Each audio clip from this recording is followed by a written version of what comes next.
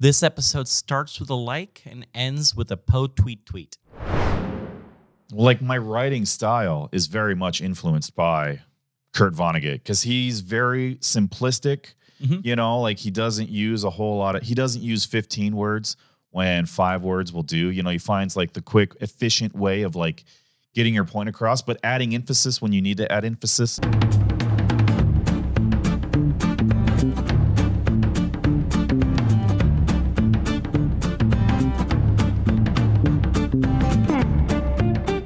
In most Kurt Vonnegut books, sometimes I got really obsessed with just reading and rereading the preface because Kurt Vonnegut has a great sense of just talking to the reader. Yeah, he really does. It's so like not just fun, but also casual and vulnerable. That back when I really wanted to be a novelist, and still do, I guess, in a less pretentious way, I always wanted to write where the preface is interesting. And right where you're talking to the audience, and it just feels like a part of it. And I'm glad I did, because I was at work and generally laughing out loud when the author physically inserts himself into the narrative, which I would not have gotten if I didn't read the preface. That was reading chapter 1 of Slaughterhouse-Five? Or just like throughout the book as he does it? Oh, yeah, throughout the book. Well, I guess we'll save it a little bit later. This is Running the Light, a podcast where I interview comics from all across the nation. And today I have good friend James Lindsay, Lincoln Comic. Hello. Thanks for having me. Yeah, no problem. As you may have gotten from the preamble, we were going to be talking about an actual like literary book, like people read this in college type of book. Yeah, you asked me, what was something that inspired me to like do comedy, and the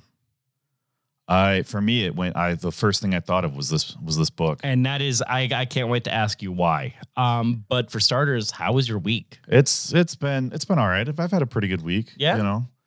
I keep hearing mixed things about this Joker movie, and I'm having like a real serious debate over whether or not I want to see it. I have 3 free tickets to Alamo because I won them in a contest for UHF. I went to go see UHF. There was a little eating contest of eating a Twinkie Wiener sandwich with cheese. Okay. I ate it first because I was a little drunk. This was at a showing of the Joker, or this showing of UHF. I got 4 free tickets to the Alamo to see any movie I want, and so I'm using one of them for the Joker. So that way, if it's good or bad, I don't lose anything. That's true. Do they do any weird things at the Alamo when they screen the Joker? With their, I assume the weird things that they always do is no kids, no one 15 minutes late, no phone. If you talk and people complain, you get 1 warning and then you're kicked out. Like, that's what Alamo always does, and that's why I love the Alamo. See, I don't really go there all that often because I live in Omaha. Or sorry, no, I live in Lincoln. You live in Lincoln. I live in Lincoln, right. And the Alamo is in Omaha. Yes. But like our movie theater in Lincoln, the Grand, it's pretty nice. Yeah. And the Alamo, like the stuff they do, I don't know. To me, it seems a little like cheesy sometimes. I don't know. It seems like a gimmick, but I've also been to non Alamo theaters, and I've seen people just on their phone. I've seen people talking. My mom, she goes like once every few years, and every year there's always somebody right in front of her, just sitting and talking. And granted, she wants to watch Valentine's Day in peace. Right. So like, I like being in a room, and they also do fun little things. Like I saw for seeing Indiana Jones and the what's the first one? The first Indiana Jones on 35 and the Temple of Doom? No, that's the second one. Raiders of the Lost Ark. Yeah, there we go. In 35 millimeter for the first time. Stuff like that is why I like the Alamo. Okay, but does that really add anything to the movie, seeing it in 35 millimeter? Yes. You say that, but you own a vinyl player, don't you? I do, yeah. Yeah. Hey, record player, yeah. Does listening to something in vinyl sound different than listening to something as a CD? It sounds worse, and it's a huge. Really? I love it because I love like the analog feel of it, and just like the idea of like putting a record on and setting it up. And it sounds better to me. No, see, I think a CD, like an old CD player stereo, because that's what I grew up having. Like my dad had, he had a vinyl, he had a record player, and he had like tapes, and he had CDs and shit.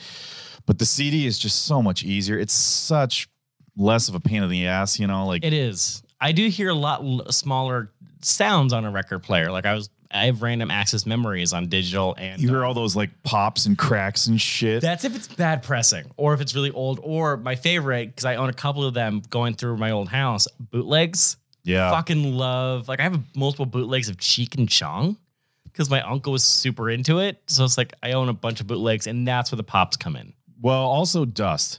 Also does. Like, I have like, air compressors and like the canned air and the brushes and the washers and all that shit. And fucking dust gets everywhere. It's like the thing. Yeah. Yeah. I work in IT. I fix point of sales, and dust is in every place all the time. Yeah. Yeah. Everything's a nightmare. Any shows this week? Anything fun this week? Upcoming, I have Power Hour this Saturday at the Backline. I just remembered, so do I. Nice. Yeah. Anything that you just did previously?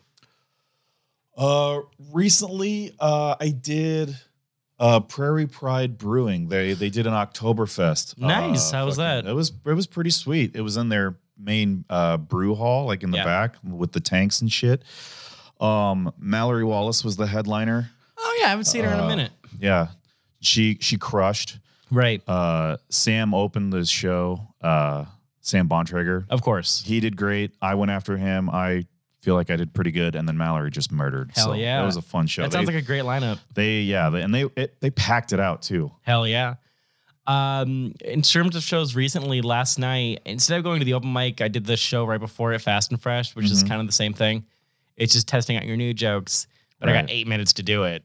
And the crowd was a little dead in the beginning, and I jumped on, and it was just fun. It was like there was like 8 people maybe, and I just decided I wasn't feeling good emotionally or in my headspace, so I just decided to just like relax and like kind of just talk and tell my jokes, and that's makes it what fun. Backline is great for. Is like because this was at Backline, right? It was at Backline. The atmosphere of Backline, where it's just so much more intimate and you're right up close. When that room is like full, it's like the best room in town. Like, it's so good. It's popping. There's so much energy. And even when there's like when only 8 people, like shows like that, I feel like I have to work harder up front, a lot more to like really get them, comfortable to laugh. Because that's one thing about crowd size. I've always found that bigger crowds, it seems like they're more likely to laugh because my suspicion is that they feel more anonymous. You know what I'm saying? Right. Like you can laugh at something in a big crowd and nobody like turns around and sees, oh, hey, you're the one who laughed at that. Whereas like if it's a crowd of only 4 people, everyone knows who laughed at everything. Yeah. At all times. And that, they get really shy. So with crowds like that, you have to work a lot harder up front. But if you can get them like comfortable to laugh, and that's when you have to get everybody laughing, even for a small. Yeah. And you gotta play that room like it's full, baby. I find myself moving more in a small room than a big room. Moving around? Yeah, like from one side of the stage to the other, especially like one guy's alone. Because I never want to have one person feel like they're alone. And even if I'm talking like I'm like on the podcast, if I'm just like not high energy, not low energy, just natural, telling my jokes. I am a moving person. And I feel like it comes off as more natural without thinking for about sure. it. Yeah. And you get like a little more sense of like an act out into your material, know, if you like move around more. The thing about I love Backline, but sometimes that stage, it is creaky as fuck. So you can't really, can I say fuck on this? Yeah. Is fuck okay? Yeah. Fuck. Yeah, dude, the stage, I really wish they would like put some sort of like rubber, like, I don't know, stopper system, I like this. I kind of like the wood. I like the. Well, I like the wood too. It feels, for some reason, just like vinyl with the popping, the cracking makes it feel like part of the character. I did make a slight aside noting that someone moved their seat, and because it's just a regular seat on a floor, you just hear everything. And that can... With like the scraping? Yep. Oh, yeah. And that could kill your momentum, or it can just like add to it. Like it's kind of fun. Yeah. It's also shitty. Like it's also going to cause a problem. Like there's a bunch of nails on it, and it's like ugh. When I took level 1 at the Backline, I hit my head like really. I was doing an act out scene. Yeah. And I fucking like fell backwards and like That's cement my on head. on that wall. Well, I hit my head on the wood. I'm pretty Oof. sure, but this was like years ago. Not to. I don't want to. Do you edit this at all? Yes. Okay. Well, you can leave this in. I don't know. I'll say this and you decide whether or not you want to leave it in. I was told by the people at the backline not to sue them because they didn't have insurance. Ha! Like, please don't sue. I'm like, all right. I want to keep that in, but yeah, okay. If our editor Rich says I have no problem, then I have no problem. Let's live, c'est la vie. Cut out the part where I'm asking if you should cut it out. Yeah. No, Actually, no. I'm That's gonna be our beginning now. I don't know. There we go. But actually, no. That's our title. Please don't sue. It's a good title. It's a good title. I think my favorite and the one that I knew wasn't gonna. It's also one of the lowest viewed episodes. Is Friendship is Worse Than Incest. Friendship is worse than incest. Yep. Just an aside in the conversation. It was just weird and in the moment. That's you said that like in a. Me and Larry Smith, a comic from Illinois, we brought it up together. That was our yes and baby. Larry Smith, was he the dude who called himself Larry from Boston? Do you remember Larry from Boston? I do remember Larry. No. That's not the same Larry? That's not the same Larry. He did the Panic Room with Larry Smith. Larry Smith. He did the Panic Room. He did the Panic Room. About like 6 months ago and I forgot his name. He's a very nice guy. A while back in February. And I was on with them. We also did some stuff in Illinois. Oh, right on. Yeah, it's fun. Yeah, I like traveling. I like Springfield, Illinois. It's a fun comic scene. Yeah, I just got back from Denver a couple weeks ago. How was that? It was good. Nice. Yeah. Nice. Awesome. What did you go do shows in Denver? Mm-hmm. Okay. Not just see the scenery and smoke weed. Well, no, didn't really. I smoked a little bit of weed because you can't, people offer to smoke weed. You got to smoke weed. But, I guess, also like, to do shows and to hang out and to, just kind of a little bit of a vacay in there, some kicking it. What are the shows like out in Denver? I haven't been out there yet. Okay. So one of the best shows is, it's actually not in Denver. It's in Fort Collins. Okay. The Colorado Room, run by David Rodriguez. It is one of the best rooms in the country for one of the rooms that's like not a club. It's just like, a little black box theater. Actually, it's you go in and it's this restaurant, but it's got like this, they have a really tiny kind of cramped indoor space. Mm-hmm. But then out back, they have this huge, outdoor area that's covered. It has like a roof over it, but it's kind of like you've got like rafters, kind of like air flowing through or whatever. And it's huge. They have space heaters out there and there's a stage out there. That's nice. And so they do the music and all kinds of stuff. But every Thursday they do comedy at the Colorado Room. Yeah. Nice. It's fucking nice. It is a killer show. Fuck yeah, man. This week's been pretty, like, besides the Fast and Fresh show, I had a lot of fun with that, actually. And coming up, I have the Power Hour with you. Yeah. I've been doing non-comedy stuff this week. Like non-comedy stuff. My friend... So stuff that's not funny? Yeah, like no, not funny at all. I went to a friend's house who I knew through a movie group forum. And also worked with my brother. We went to his place, and there was a poker tournament. Okay. I won that poker tournament. Oh, nice. What were you playing, like Texas Hold'em? Omaha, because it was our 10th weekend anniversary, so it was Omaha in Omaha. Yeah. All right. Yeah. I like Omaha because that means you have to stay in bed a little bit longer, so you wait for the all your cards to drop because you only use 2. Mm-hmm. It was a $10 buy-in. I ended up winning 75. First place gets 75. Second place gets 50 since it was a tourney. You know what my favorite poker game is? It's called, well, I grew up in Omaha we had a weekly poker night in high school, and we played a game. This is probably going to be offensive to your Council Bluffs listeners. We played a game called Council Tucky. You ever play Council Tucky? I've heard the name, but I might know it. Say, what is Council Tucky? It's just like Omaha. So you've got, 4 cards in your hand, but you can use any combination of those 4 cards. You use 1 to 4 of all. Because in Omaha, you have to use 2. You have to use 2. Yeah. But in Council Tucky, you can use All of them. Or Yeah. none of them. You know, it's Really like, yeah. nice. Okay, because I had certain times where the hand was like, I only need this one card, but I'll throw in the other one just for fuck's sake.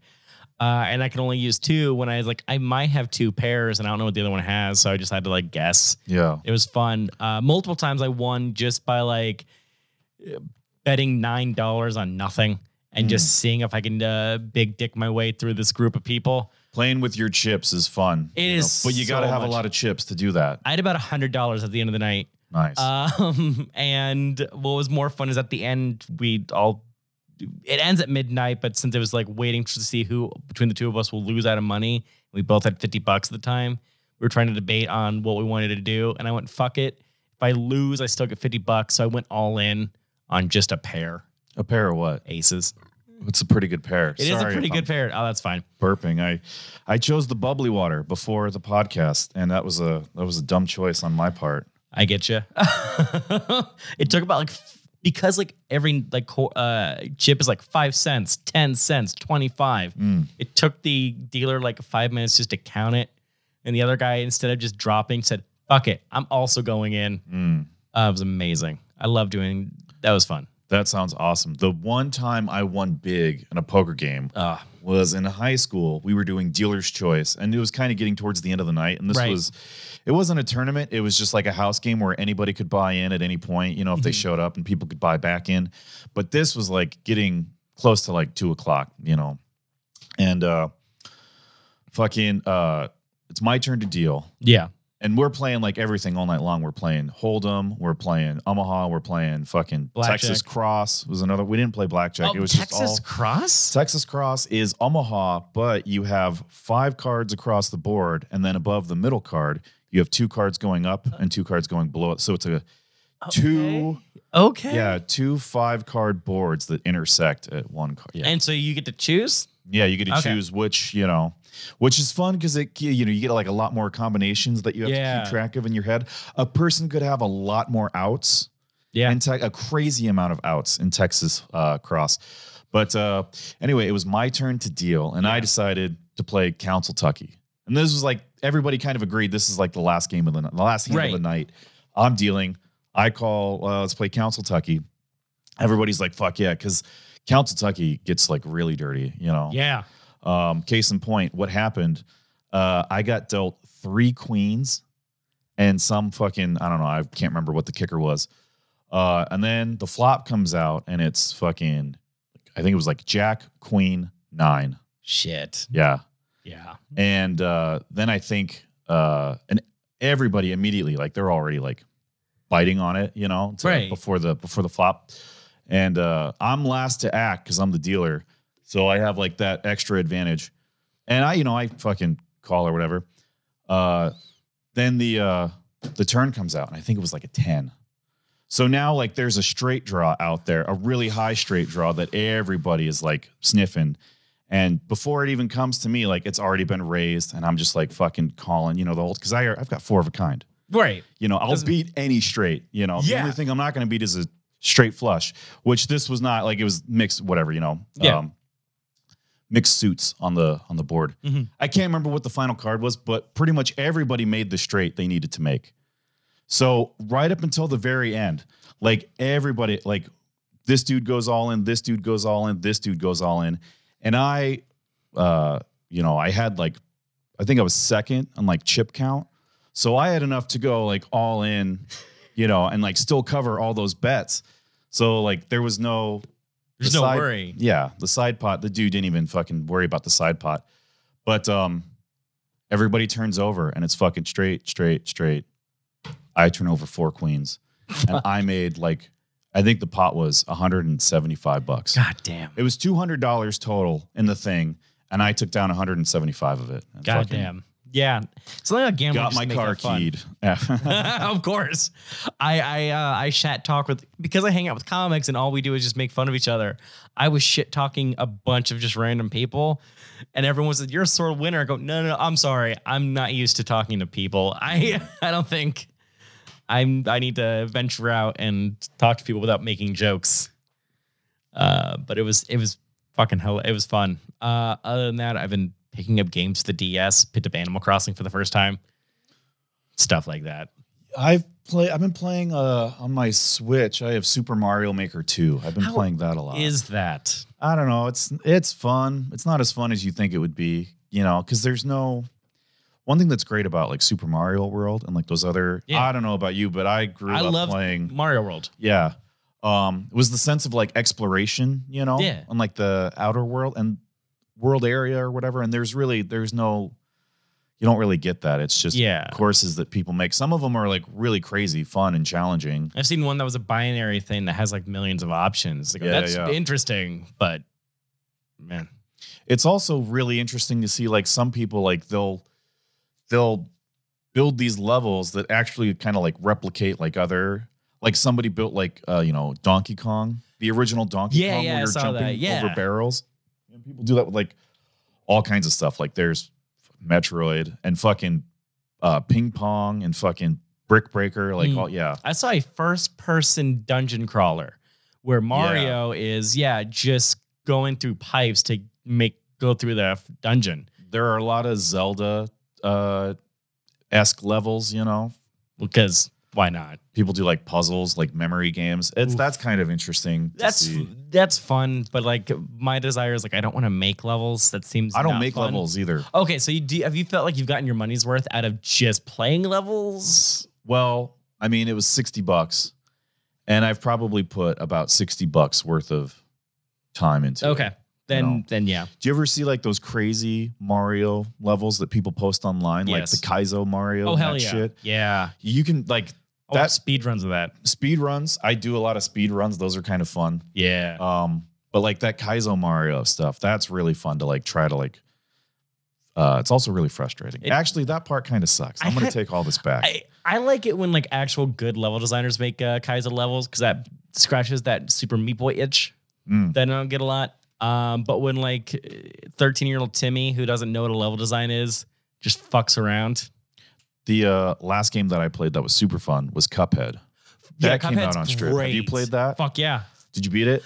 No, I've been 100%ing World 1 and I'm working on 100%ing World 2 and getting pacifist. So it's been taking a while. And I can't wait because that's been really fun for me. The first time I played it, I just went through. It was hard enough. That I was like, if I can just like beat the game, that's the challenge to that. Yeah. But now that I beat it, now I'm trying to beat it on super hard. Beat every level on super hard. There's also the pacifist challenge. That's what I've been doing. I got that completed. I just finished the carnival one for pacifist.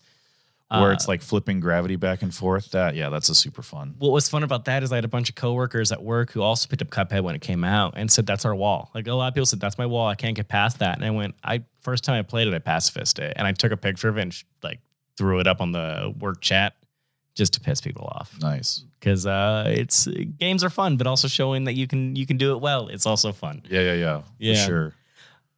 That's been my week. Anything else? No, I think that, unless we want to talk politics, that pretty much covers it. Yeah, no one's ever offered what do you mean, like the impeachment stuff that's been driving me not insane, but also scared? Yeah, it's been driving me insane too. You know what I found out today that I think is super. Wait, what happened today? Today's been my Saturday. I haven't turned on the news all day. Well, as far as like new stuff, now what's really funny. Yeah, is Trump is trying to throw Rick Perry under the bus. Remember, former governor of Texas? That. Yes. Former presidential candidate. He's the... And Dancing with the Star. Was he on Dancing with the Stars? Yes, he was. Figures. He's the secretary of the Department of Energy. Yeah, of Energy. Which, if you'll remember, that was the one he fucking couldn't name. The third agency of government, I would do away with the education, commerce, and let's see. I can't. The third one I can't. Sorry. Oops. Anyway, he fucking Trump is saying that Perry told him to call I saw that the last Ukrainian night. president. Yeah, that's insane. You know what's even more insane is Rick Perry is saying, "Yeah, I told him." Shut up! No, swear to God, yeah, he's saying, "Yes, I told him, but I didn't tell him to investigate the Bidens. I told him to call." So he's kind of, I don't know. So he's saying to call and congratulate the dude, but not to ask for the crime? No, he's Rick Perry saying he told Trump to call the Ukrainian president to get the Ukraine to fucking cooperate with the United States on basically energy. Okay, so like Yeah. do legal stuff, and then Trump said, I'm going to use that as an excuse to do illegal stuff. Well, he didn't. Here's what I learned today. Okay. That is really nuts and really ironic. Okay. This idea that Trump is chasing, the idea that like Joe Biden and his son Hunter did something illegal in Ukraine. Yeah, it came from Q-Chan, didn't it? No, it came from a conservative author who his whole like MO is writing these fucking like books that go out to try to like damage Democratic presidential candidates. The last one he did was about it came out in 2018. The one before that, the one that he released in 2015. Don't tell me this is Pizzagate. It's not Pizzagate. Oh, No, thank God. It was called Clinton Cash, and that was like he put forth the idea that like Hillary, and the Clinton Foundation, they were like taking this dirty Ukrainian money or whatever. That, and also that's where the idea of like the private email servers and the deleted emails. That's where that came from? That came from this book called Clinton Cash that this dude wrote. And he wrote it for the sole purpose of fucking taking down Hillary Clinton because he knew she was going to be the front runner. He did the same thing in 2018, and it was directed towards Joe Biden because that's who he thought was going to be the front Democratic, Anyway, so he picked up on this idea that Trump or Biden's son Hunter is on the board of a gas company based in Ukraine. And he was like, it's corrupt just because of the nepotism of it, I mean, sure, I guess. Here's the thing, like multiple news outlets have looked into that the Joe Biden, Hunter Biden, Ukraine thing. There's no evidence of any So Biden had wrongdoing. nothing to do with it. No. And the real nepotism is the fact that Jared Kushner is closing the Middle East. Or trying to fix the Middle East. Yeah. That he's, what is it, the Middle East peace czar? Is that what Trump called him? Yeah. And that if no one else can fix the opioid crisis, it would be Jared. Oh, please. Oh, you do. All right. So why did you pick this book? Well, like I said, you told me about the podcast and you said, yes. Tell me, like, we'll talk about one, like the thing that inspired you the most. And I think you said to do comedy. I can't remember how. Yeah, it had to be like still in some way related to comedy. Right. Because I know some people have said yoga or any book. I go, it should still be humorous. Like, I'm not going to do Catcher in the Rye. I've never read Catcher in the Rye. That's one of the ones where I'm like, yeah, I need to read it. Should have read it back in high school, but it was never assigned to me. Oh, it was assigned to me in high school. The character's really shitty. And so because it's so well written that this character seems like a believable person, it makes the reading process unbearable. Yeah. But it's also something that has captivated my mind for about over 10 years. So it's quite good. I'll have to read that. The thing that I'm kind of embarrassed about now is if I read it now, I feel like I'm reading youth fiction, Oh. Reading Catcher in the Rye. It's like written for like high school kids, right? No. It's not? Okay. No. All right. What it reads more like is a sad guy at an open mic. Just saying that everything else is fucking fake and that the world doesn't get him. Yep, phonies. Yeah. And like real art is like it's just all plastic and fake. Like that is what it sounds more like a guy at an open mic that we have met. I wonder how different my temperament and my sense of humor. When you asked me like name something that inspired you, like comedy wise, for me, the first thing I thought of was like, where do I get my sense of humor? And the first thing that popped in my head was Slaughterhouse-5. I can see it. I wonder how different I would be today if instead of Slaughterhouse-5, I had read Catcher in the Rye. It'd be a little more unbearable. Really? Yeah. Are you saying I'm unbearable? No, you're chill now, but you'd be. I try to be as like kind of quiet, but also angry. Like Holden Caulfield sounds like an incel. Like that's if you read that might so be it's what like the Joker movie. Yes, in book form. Actually, fucking yes. That is exactly what it is. Like Taxi Driver, Joker, Catcher in the Rye. Like that is exactly what it's like. Here's the thing: I should like try to write a joke about that, but I've never read Catcher in the Rye, so I don't have the. It was and also, I've never seen the Joker movie. I don't know. Is that going to get Anyway, yeah. I mean, I'm probably gonna watch it and go, "This is fine." Like, it's not because I've heard, like, again in that movie group, I've heard so much shit about it and so many positive things about it.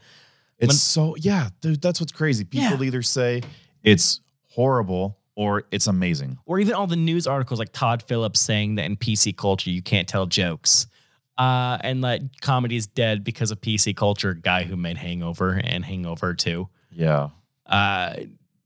Like, sure, dude. I don't think I think Comedy isn't dead. It's comedy's better off. It's way better Yeah. without the people who make The Hangover and just make the Well, lowest. nothing against is the Hangover. Is that problematic now? There's actually one joke that's super problematic. Like, he drops like the F word, like the slur. Oh. And that's like one of the big punchlines. But like, I also just don't find shock humor, like not shock humor, like gross out movies like American Pie, like Hangover. I don't find them funny. They're just like boring. Well, one thing too to keep in mind, this isn't, I'm not trying to defend these movies or anything like that, but they are a product of their time. They are. And early 2000s, movies were more escapism, trying not to focus on the real world. Well, movies have always been escapism, trying not to focus on the real world. I meant in like early 2000s, like right after 9/11, there was a clear good, clear bad in a lot of movies. Whereas like now you have your Joker, which is pretends to be morally gray. Well, Mike, see the Joker, he's a bad guy, right? Yeah, but the movie asks you to feel sympathetic. Apparently the real bad guy is society, and also apparently morality in the middle. Yeah, it just sounds. It's lame. Dumb. It's so dumb. I mean, can I just have like my clown guy beat up another guy with a crowbar? That sounds dumb too. I'm not a big fan of superhero movies in general. That's fair. The only ones I really like are the Nolan Batman films. That's fine. I don't like 3. Batman Forever. You know what? No, explain that. I want you to explain that. Okay, Batman and Robin is hot garbage. Nobody's denying that. Right, but Forever is not Dude, garbage. You've got fucking in that movie, Val Kilmer, who is at peak badass Val Kilmer. Although Kiss Kiss Bang Bang, he was pretty badass. I would say that's his most, but yeah. You've got Jim Carrey when he's peak Jim Carrey. Yeah, and that's peak Jim Carrey. And again, it's a product of its time. Early 90s. Okay, everything is campy, We're the only superpower in the world. Fucking it's money. Things are great. Yeah. Tommy Lee Jones. Right. Who was so pissed at Jim Carrey for being a goofball. Like, on set, he just wouldn't talk to him. Is that true? Yeah. I've never actually heard about how. Oh, he fucking hated Jim Carrey. Horrible that must have been on the set to be making that movie. But that was when like movies were still kind of like silly, Oh like, yeah. A more recent example of that, but still pretty old, is The Fifth Element. Yeah, man, that movie's just silly dumb. It's just like it's kind of like adult themed, I guess. It's got some like yes. But it's also about a woman that falls from the sky and a magical piece of paper that allows you to get in any door. Like, what was the magical piece of paper? Multipass. Oh, the multipass. That's your ID. That's what that is. Yeah. And we have that now. We do. My job, I have I have that too. I have a card that I have to keep on me. It opens doors and it fucking locks me into my computer, actually. My phone allows me to pay for stuff and gets me into places. Can get me into concerts. So I get it. The whole Apple Wallet. Google Wallet. Google Pay. And shit like that. It's really good. Anyways. Back to the book. The book. Quite the tangent. The humor in this is like, I took an Uber up here and I said that I've read MASH. I read the book MASH, and that book is somewhat anti-war, or it shows the horrors of war while still being kind of goofy.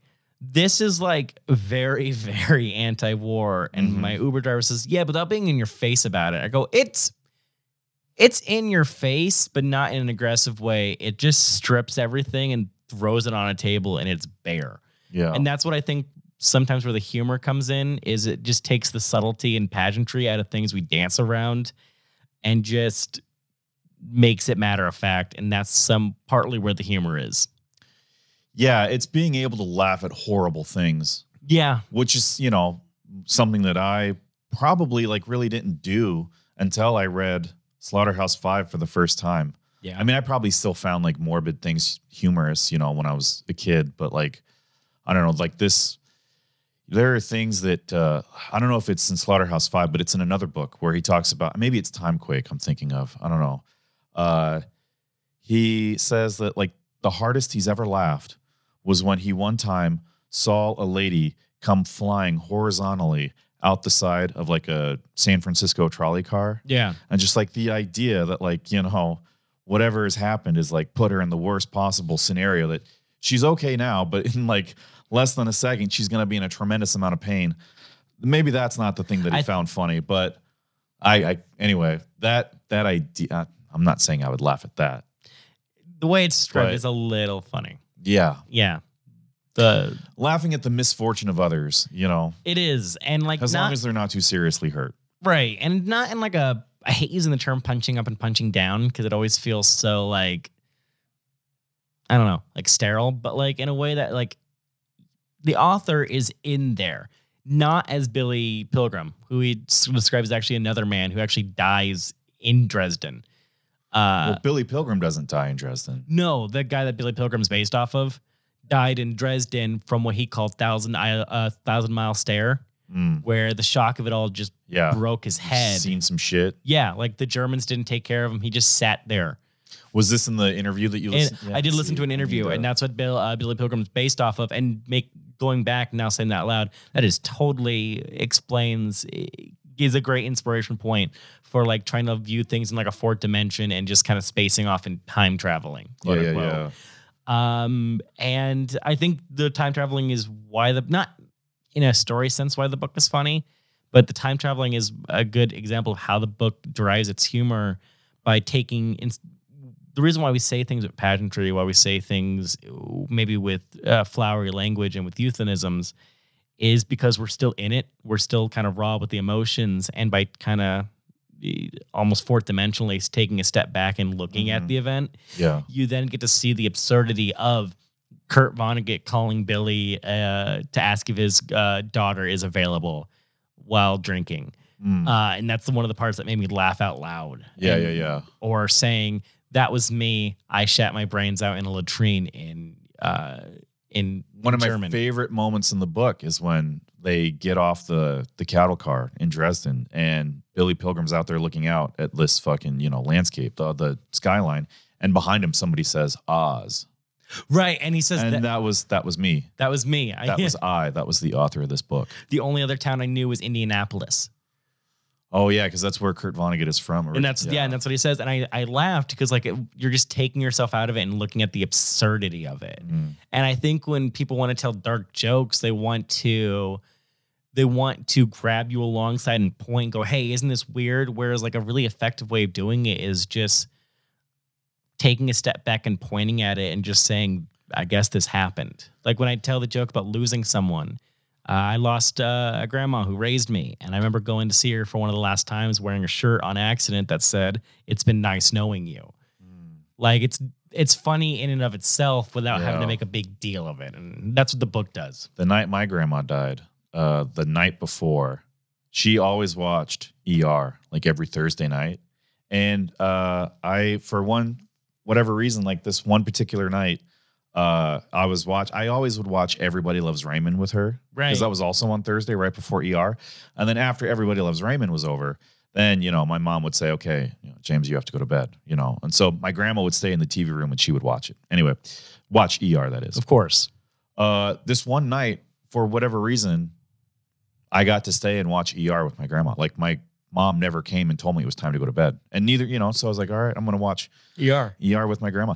And then, in the morning I woke up, my mom, she like woke me up, got me ready, sent me off to school, and sent me and my two sisters, all of us off to school.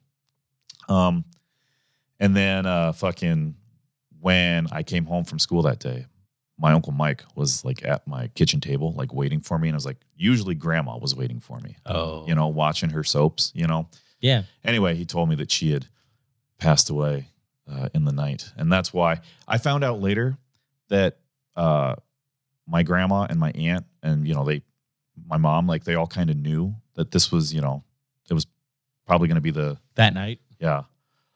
So they just like let me stay longer. Huh. But anyway, okay. So this is my ability to laugh at horrible stuff. Do you know what episode? I felt so bad when I found out that my grandma had passed away, because the episode that we had watched together was the episode where the black dude got fired from the hospital. And I felt so bad that was like my grandma's, the last episode that she ever got to see was that, because she that was one of her favorite characters. Really? Yeah. That's a weird, yeah, like it's a weird moment in time to step back and go, this is weird. And then let's just enjoy that this is weird, like these moments in time. And I guess, yeah, like a comic's job is look at these weird moments in time, putting them all together and just enjoying the moment or pointing out how weird it is. For sure. Yeah. Well, that's like the comedy that like changes your way of thinking about something. Yeah. That kind of comedy, that's like the best, It is. That's what I strive for. Like in my own comedy, I don't really do that great a job of it sometimes, at least not as good. I feel like my best jokes are jokes where I can make that happen, Mm-hmm. I can change the way the audience thinks about something.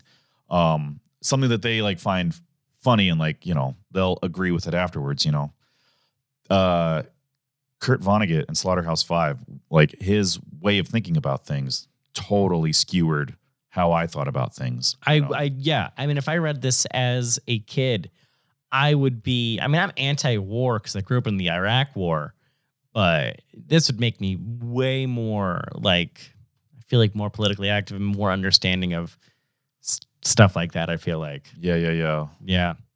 I try to be politically active and stuff, but that's just because I like to feel like I know what's going on. That was me in college. I ended up reading thousands of news articles a day for forensics because I did extemporaneous speaking. And so now I still read the news every day to try and understand what's going on. Now I wish I don't. It's a little scary these days. Yeah. But it's always been scary. It's always been scary, but this is like scary in that what's going to happen this next is fucking way. Terrifying. Right. Yes. Yeah. This is, I always wonder if like, hey, what's it like in a moment in time? It's like, now I get Watergate. Now I get it. This is like, people say this is stupid Watergate. Yeah, John Oliver's stupid Watergate. Called it Stupid Watergate 2 because his first stupid Watergate was the Mueller investigation. He already had a stupid Watergate? Technically, everything the Mueller investigation investigated with Russia. Oh my God. That should just be his whole presidency. This whole thing is just call it the stupid Watergate. We have in American history, there's going to be Nixon, Watergate, Carter, and then there's going to be Obama, stupid Watergate, and then whoever the next, it's probably Warren. Probably Warren. Yeah. Yeah. Obama, stupid Watergate, Warren. That's how this whole patch of American history is going to be paved over, Just fucking move on. Yeah, hopefully. Oh, God, hopefully. Yeah. 2021 can't come fast enough. See, cracking jokes about horrible shit again. I picked it up from this book. Hell yeah. There's something about that. Like we've seen new comics try and do like shocking stuff about the real world, like open your eyes, people. And there's something. It's not funny unless there's a joke there, I think that's the problem that most new comics have when they try to do that is they don't actually have a joke, Right. You just want to change your mind. And like, I think that changing your mind happens organically. Like in the preface, Kurt Vonnegut says, I don't know. It took him talking to his friend's wife at a kitchen table to go, it's going to be called Jobs Crusade. And I promise the theme is going to be very anti-war. Yeah. And it's like the idea of the joke comes first. And I know for me, after 4 years, I finally had the inklings of the ideas of, I want to talk about having mental illness and living with it. Not in a sad way, but like all these sad stuff will be funny to me. And I think your point or your changing the mind comes organically. I don't think it's your thesis. Unless you're a pro, like decades in.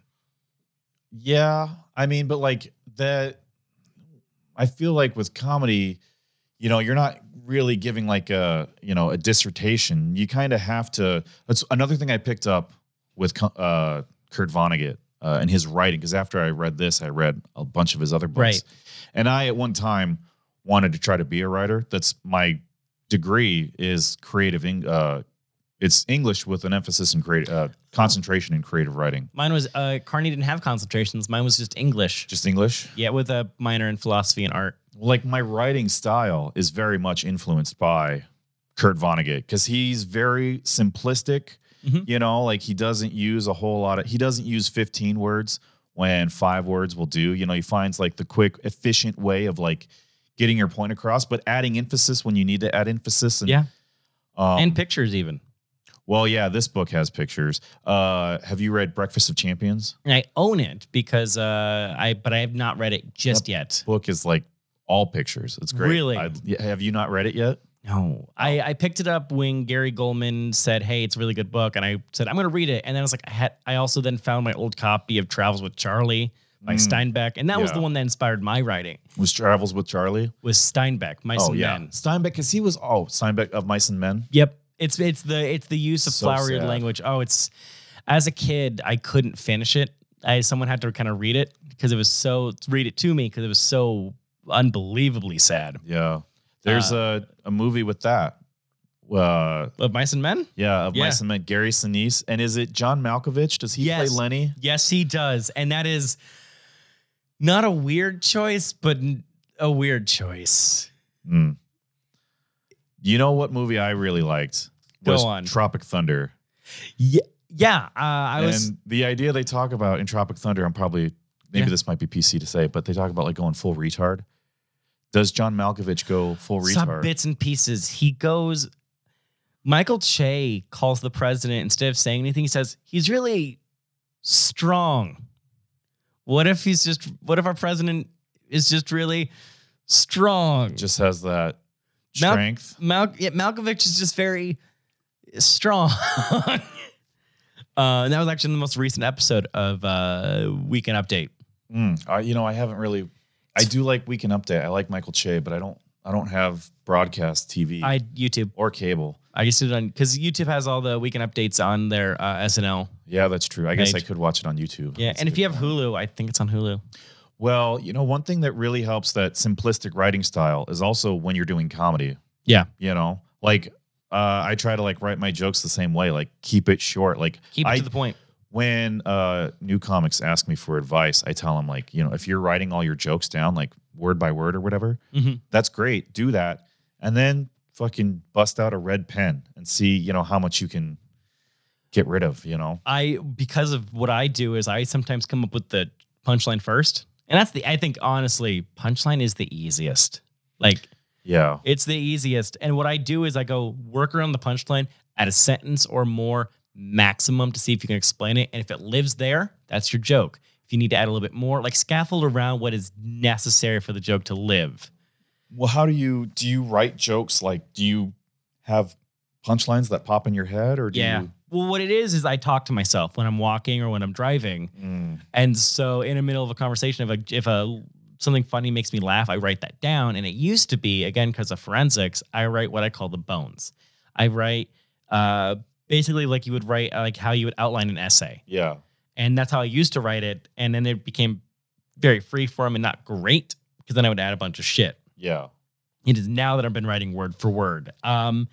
And once you write word for word, every new comic should learn. Just like cut anything that's not needed. Cut the fat. Like, there's the entire relationship with him and the movie star is basically just a few paragraphs.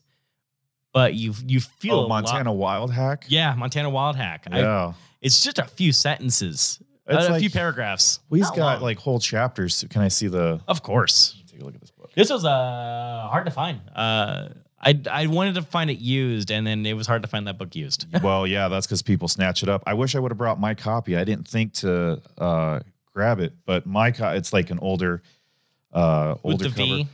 Yeah, it's got the V. Yeah, that's my copy of Breakfast of Champions. I thought I wanted to collect all of his books in that style. I like edition. that style a lot. But mine's like a little pocket one. It's like smaller. But I lent it to my buddy AJ in high school, and he fucking drew all over the fucking thing. Fuck that. I was like, what the fuck, dude? And then on the back, he wrote, sorry I drew all over it, But then he wrote like little cartoons that he doodled on like the front cover and on the flaps and stuff. One of them is, a little like Skullman character that he would doodle on everything. He also put, this is really funny actually. He put on the front cover inside, he wrote, James Lindsay once said to me, I wish I could skate. He fucking wrote that on the inside cover of my book. And I was like, you fucking Dickhead. Anyway.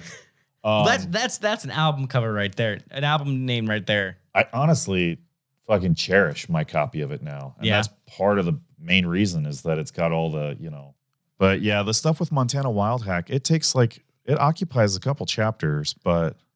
Yeah, but it's always like just a little bit. Like it occupies like towards the end about back third is when they talk about like actually mating and meeting and whatnot. When I was a kid, I did, when I read it for the first time, I wish that Billy got to spend more time there. Yeah. That's when Billy seemed the happiest, Yeah, is in the zoo. Yeah, in the zoo on Tralfamadore. Yeah, that was kind of my favorite. Although I think my favorite and one that made me laugh is when he's space traveling for the first time, and Ronald is trying to save him and having this fake idea of the Three Musketeers. Yeah. And right before that, Vonnegut is saying is like this is the happiest he's ever been because no one's ever ditched him. Yeah. And then immediately, just one sentence after that, the scouts ditched him. Yeah. And I audibly laughed and felt sad. But he was such a piece of shit. Until he died, he was a piece of shit. Even after he was dead, I didn't care. I was happy to see him go. But I love the thing that I laughed really hard about that where he's describing his childhood, right? And it's like this, continuing loop of like finding somebody who's weaker than them, beating the shit out of them, and then like being friends with them until they fucking ditch him, Right. And Vonnegut calls it a cycle of violence and sex. And yes, that idea, the way he said that, just like, oh man, it struck something in me that was like, oh my God, like that's what it is. Yeah. It's like everything about this just. I'm on the back. It's on the back. One of the things, one of the reviews says it's a book that begs you not to laugh. And telling dark jokes, you hear an audience almost afraid to laugh, that like fear. But the book doesn't. The book is never wants you to be afraid of laughter. It just says, "Hey, this is all fucked up. It's kind of funny though, right?" Well, yeah, that's the whole thing. Yeah, we've been talking about like finding humor in like the horrible, which I think is like a defense mechanism. It is. And it's also just natural. Yeah. Like a natural way to kind of like process what you're seeing, what you're experiencing, Right. Yeah. I fucking love this book. It's so good. The thing I laughed the hardest at, my absolute favorite line in the whole book was when he's trying to cheat on his wife at that party. And he's got this mistress hitched up on the dryer. Yeah. Which is shaking or whatever. And he's like having a hard time finding her bra, getting it unhooked. And then it immediately cuts to him in the car. And Vonnegut says that they'd been caught and it was ugly, or it was like an ugly scene. An ugly thing had happened inside. Just that description of it, like the whole fallout of that, Yeah. Like your imagination goes wild, like with what could have possibly happened, after they'd been caught. And can you imagine like the fucking... just how awkward that whole scene would have been if you were there. Like, yeah, to have that go down. Anyway, he's in his car and he's like trying to find his steering wheel. Yep. And his first method is to just windmill his arms. Can't find it. And then decides to get methodical and like searches the whole car inch by inch. Can't find it. And then it just like at the end is the punchline. He determined it'd been stolen, which upset him as he passed out in the back seat. It's so fucking funny. My favorite, if you mind passing that, it's actually towards the end because the entire book there's a character, and it's poor Edgar Derby, who the entire time is being said he's going to be shot. He's going to be shot, and then I thought it was going to be a big buildup. Last chapter, it's just, and then Edgar Derby was shot for stealing a teacup. And it's set up in the beginning saying, hey, I think my climax is going to be someone is shot for a teacup because it's so bizarre, isn't it? Vonnegut says the death of the climax of the book as a whole, and your entire climax is just a sentence. Well, there's no pageantry. There's nothing fancy about it. It's just, it is what it is, and take it. Yeah, well, that's also like, he kind of talks about that, like in that opening chapter, the preface, he says that like, he witnesses the firebombing of Dresden.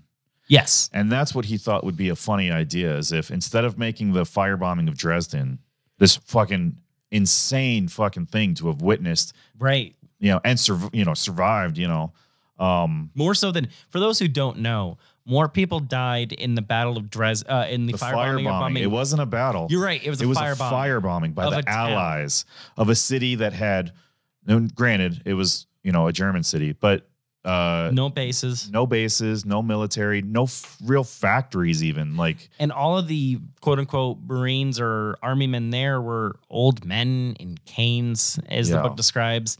More people died in that town than during the atomic attacks. Yeah. But that is like this horrible thing, to go through or whatever. And he set up the climax to be, Edgar Derby, like being shot in the, in the rubble, and he like talks about that like in the first chapter, how he can't get that to work, Yeah. I don't know if I would say, like, the book ends though with the prisoner exchange, right? Like it ends with Kurt Vonnegut taking a step back again, writing as himself. Not at the very end. I think the very last thing, is like they come out of the barn. No. And it's tweet teet, right? Well, the last words is po tweet tweet. Yeah. Yes, but the ending of the book is soldiers all left to fight the Russians. Basically, it is they were doing the corpse mind, like digging out the bodies, and then they throw Billy into a room to locked him in a room with a bunch of other Americans for 2 weeks while the Germans fight the Russians, and then just suddenly the door is unlocked and World War II is over. Yeah, and he looks at the emptiness of it all, and he hears a bird going "po tweet tweet." Yeah, and that's how the book ends, and it's just the emptiness of it all. It's just so simple. Like, I don't know. Like, whenever a shitty thing happens, it's just everything after that flashback moment is so. Well, it's also empty. Like, what do you expect to happen? Yeah. Like the war's over, and like, what do you think's going to happen when you step outside? Like when do you think it's going to make a sound? Like, do you think it's gonna fireworks are going to go off? Like the whole hillside is going to like rise up and jubilation. I don't know. It's like. No, what always happens after horrible things is just, birds. Birds also. Yeah. And just like, I think there's a line in the book where like he talks about how quiet it is with a bunch of dead people. And it's like, yeah, that's what you would expect. You would expect it to be quiet. Yeah. I don't know. It's just that he says like, there's just nothing but birds. It's just empty and quiet, especially after you've murdered everybody. It reminds me of the movie The Departed, where at the very end, spoilers, but this movie's 13, 14 years old. Well, with the one-armed man with Harrison Ford? Is that what I'm thinking of? No, you're thinking of The Fugitive. I'm thinking of The Fugitive. Yes, I am. No, The Departed, 2006, yes. Martin Scorsese. Yes.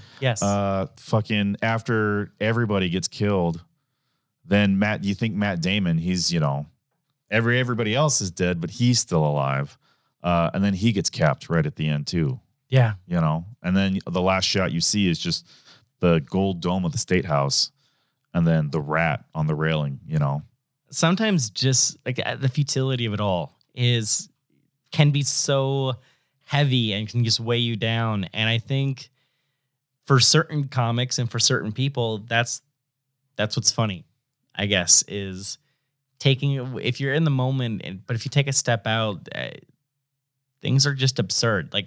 But we talked about Bo Burnham with Maura Gillen, and we talked about the nihilism, how none of this fucking matters. Yeah. Whereas Kurt Vonnegut says, nothing matters, but it's fucking wild that we think it does. And I think that's different than like being a depressed comic that just says, whoa, and just taking a step back and going, holy shit. Like, look at all of this. If we take a step back and look at all of it, it's insane. Yeah. Like, that's why I guess people are so upset when there's like all late night comics just talk about Trump. It's like, yeah, but if you take a step back, the big scandal is that Trump paid off a hooker. No, I'm sorry, a porn star, not a hooker. Also, he's probably paid off a hooker. And see, I wonder what Vonnegut would say if he was alive today, if he were to see all this, because he lived through like a good part of the Trump administration, and his thoughts were kind of like Like he Trump thought that administration? was absurd. Sorry, the Bush. Bush. Sorry. Yeah, she's like, he died in 07. Yeah. I meant to say Bush. And he thought that was absurd. You know, like who knows what the fuck he would say now. This would be insane. But sometimes you gotta also wait. Like I said, he didn't write about this till like 20 years after it happened. That's true. So like sometimes when serious, you gotta take a minute. But he had probably tried to write about it before. Yes, he did say he tried to write it for a while. But if something serious or something heavy happens, wait. Not like wait forever. But like wait a week. Wait a month. Wait some time to actually think. Because then that's how I view the time traveling. Is just a man with stress and mental illness reliving these moments, and that's how you view something in a fourth dimensional sense. Right. See, I don't know if what I thought the time traveling was just like kind of like, it's a device to, get the story going. It is. Because he's trying to like make, this plot, the original plot that he had in mind, could not get it to work. With having Derby be the fucking climax of the book, him getting shot or whatever. So he totally makes it about somebody else, Billy Pilgrim, and just fucking, and he'd also written like his forte when he started off was kind of like sci-fi. Oh yeah. I'm in Here to Timbuktu as a short story of a guy that wins a contest to get into a rocket ship. See, here's the thing about sci-fi is that it's kind of like looked down upon from like the other like disciplines in like the literary world.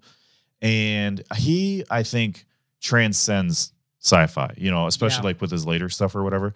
I wouldn't classify him as a sci-fi writer, but that's kind of like what he started with, with the Sirens of Titan and fucking Cat's Cradle. Yeah.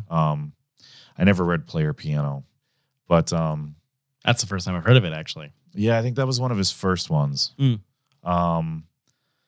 I've never actually read it, so I can't speak to it. But the time travel, I think it's that's what got me hooked immediately when I read it. Yeah. Well, I read the first chapter, and I liked how he broke the fourth wall in the first chapter. But what, like we talked about when we both showed up here, like it's a page turner. Oh yeah. Like I finished the book the first time I read it, and like it was assigned on Monday. I had it finished by I think Tuesday. I took a couple of days off. I still had about 120 pages left. Got done in an hour. Yeah.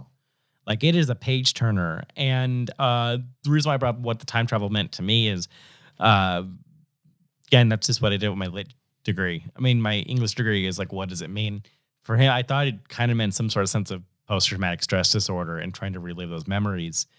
And the best way to relive those memories is take time and then review it and try and look at it as an outsider going in. And that's kind of how, at least how, when I was reading it, and I always bad with pronouncing the aliens' names. Tralfamadorians. That's how they view time, is basically everything at once and just viewing it almost like a diorama. Yeah, it feels like a stretch of the Rocky Mountains. Like a stretch of the Rocky Mountains, yes. Yeah. Or like every human is like a millipede. With baby it's like legs and pearls on a string. You see one yep. right after the other as you go down the string. Yeah, and that way, since it's a comedy podcast, I try and relate it back. That's how you should view writing serious shit or writing like stuff about serious events. Is like what leads, like what are the pearls in this? Not how the pearl is made. Not. Well, I also think it forces you to like look back at like the bigger picture. Yes. Like look at things with like a wider lens. And see like, okay, this isn't just something that's affecting me. Look beyond it. And see, okay, how is this affecting everybody? Mm-hmm. And in terms of like comedy, that's great because you can get people to like, relate to you, by searching for what that like broad perspective. Exactly. Yeah. And when you're just writing as an lit service, it's incredibly challenging because most narrations, it's very rather internal or focused on one perspective. Yeah. And so writing it in this almost 3-dimensional way is I think that's part of why it's a page turner. I think that's why he kind of, when we talk about the time travel, I think he used it to kind of like play with that idea, you know, with the step back and look at the whole bigger picture, you know? Yeah. Because then when the, you know, anyway, yeah, you get what I'm saying. Yeah, I get it. It's like, it's a book that's not, it's called a black satire book, and it's not insanely funny all the way through. Oh, I think I laughed. Well, maybe I didn't laugh consistently, but I found like the tone of the whole thing kind of humorous. You know, it has almost not sarcastic. Yeah, kind of, but a semi-sarcastic tone, kind of. Yeah. But like in terms of like, I would say punchlines, it's spattered throughout, at just the right amount of pace, right pace, to just kind of showcase how weird all of this is. And it's never during the alien scenes. The alien scenes, I think, are the least funny. It's the war where I find most of the punchlines, or where the humor is. Well, early on in that first chapter, there, you know, when you're dealing with like Billy, he's behind enemy lines, and the Three Musketeers, and some of the descriptions, like, you know, I think Ronald got his whole fucking squad killed because he like fired an anti-tank round from a fucking concealed position. Yeah. And it fucking charred the snow. And so this tank, and he missed the tank. Yeah. And the fucking, you know, tank just like turned around and saw where they were shooting and fucking, anyway. Yeah, that's really funny. The idea of like, get out of the road, you dumb motherfucker. And the idea that like the word motherfucker is like what stirred, you know, Billy awake. Or just something about the Englishman. Like the Englishmen having this still sense of proper and wanting to be clean, when the Americans they were basically in a concentration camp. They were locked inside of a train. Camp. Yeah, POW camp. Yeah, and like this idea of still wanting to keep the latrine clean. Yeah. And still wanting to put on plays. That's still hilarious. They stockpile all their rations. And, you know, they put out a feast for these guys who are coming in, like these Americans, because they're so excited because all they've had to talk to is just each other, you know? And the Russians on the other side of the wire, they can't speak Russian, and the Russians are getting like what the Germans did to their Russian POWs. Holy fuck. It's not nearly as bad as what they did to their Jewish prisoners, but you know, I think I heard that Germany actually tested the gas chamber on Russian POWs. Like the very first one they did it. Anyway. Really? Yeah, that's not very funny. But you know, the idea that like these English dudes, you know, they fucking lay out the welcome mat for the Americans, and the Americans are crude and fucking crass, and they just fucking, they're vulgar. Well, it's not that shit everywhere. Yeah. They're just a fucking haggard mess, you know? Yeah, because they were locked up in like a train, and they're mad that they're shitting and whatnot because their stomachs are all so shriveled from not eating that they I Love Lucy a fucking line in the sand. Yeah. So that the Americans are on one side and the Englishmen are on the other. Yeah. And it's just so like that is more bizarre than anything in space. Like that is I find more bizarre, and had to like read a couple of times just to understand more so than just going to sleep and now he's in time.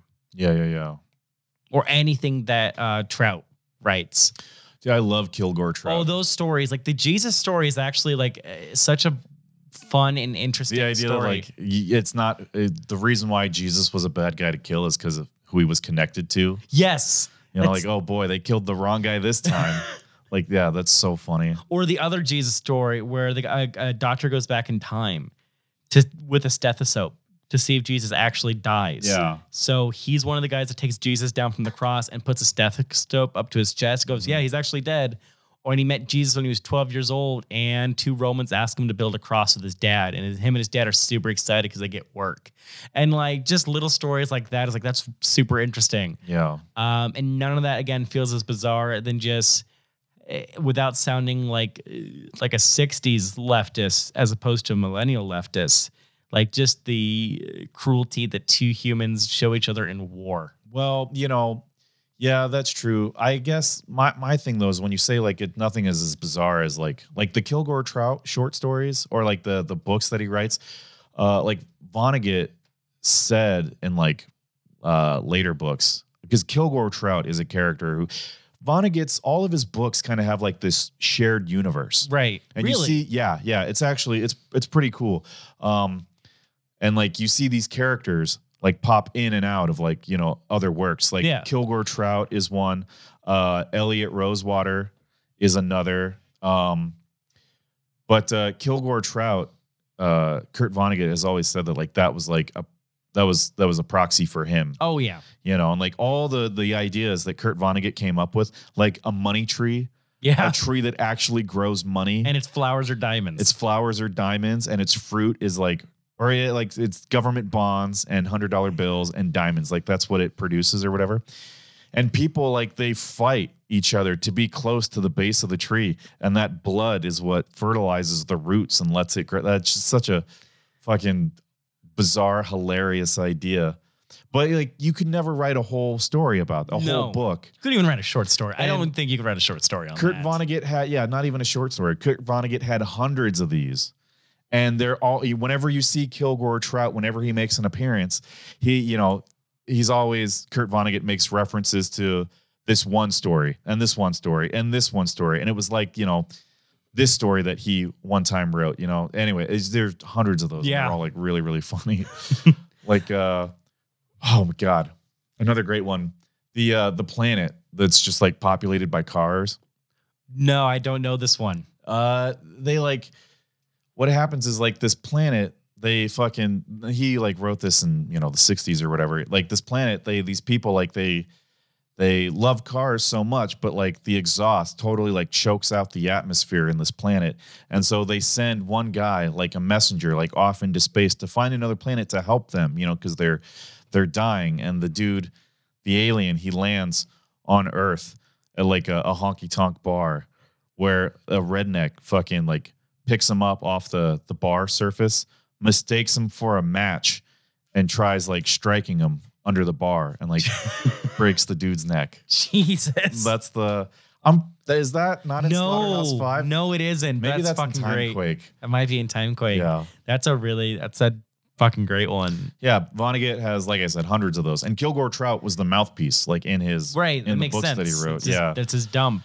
Those are the things that I find like really like, I don't know, funny and bizarre, Yeah.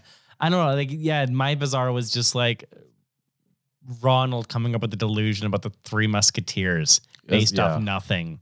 Or granted, the Cinderella based play where all men would dress female and male parts, that's historical, but like them going all out and having silver boots and like making costumes. You know what's crazy? Think about have you ever seen South Pacific? No. Have you seen South Pacific? Yeah. Fucking when they put that in that movie, and it was like a Broadway play, right. They make fun of like these sailors, in fucking, what was it? The Philippines, right? Yeah. They put on these plays and these sailor men have to dress up like women, to entertain rowdy sailors in the Philippines during World War II. It's really funny. God, it's, if you had to take away anything from this book in order to like learn or grow as a comic, well, I know for this a book, it's difficult. It definitely, like I said, I don't know if I learned anything from it, but it definitely affected my writing style. Yeah, and which really is an extension of like my inner voice. Mm-hmm. So that is later what I use to write my comedy, you know, my writing style, my sense of my inner voice and all that stuff. And like descriptive ways to, get your point across, was really influenced by this book. Like when he says, he talks about the tube in Billy's back that holds all those important nerves, and fucking Ronald's about to break that tube. Oh yeah. Like that idea. Like I try to do that with my comedy. Find like a different way to describe something that makes it like, really funny. Like my idea of, I do a joke about a gringo tax, a Mexican place that charges people more if you order in English. So it's a real thing at an actual restaurant. Yeah. And I think that's hilarious and I like it. I'm not mad about it.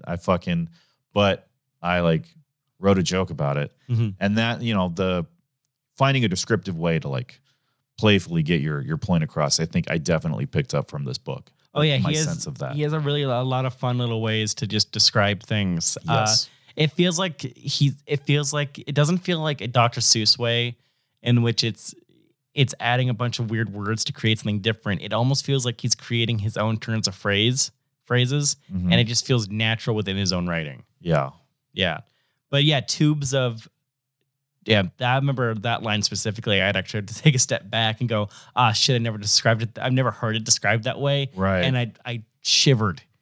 Yeah, it does kind of make you like sit up straight and make sure like your back isn't, broken. Yeah.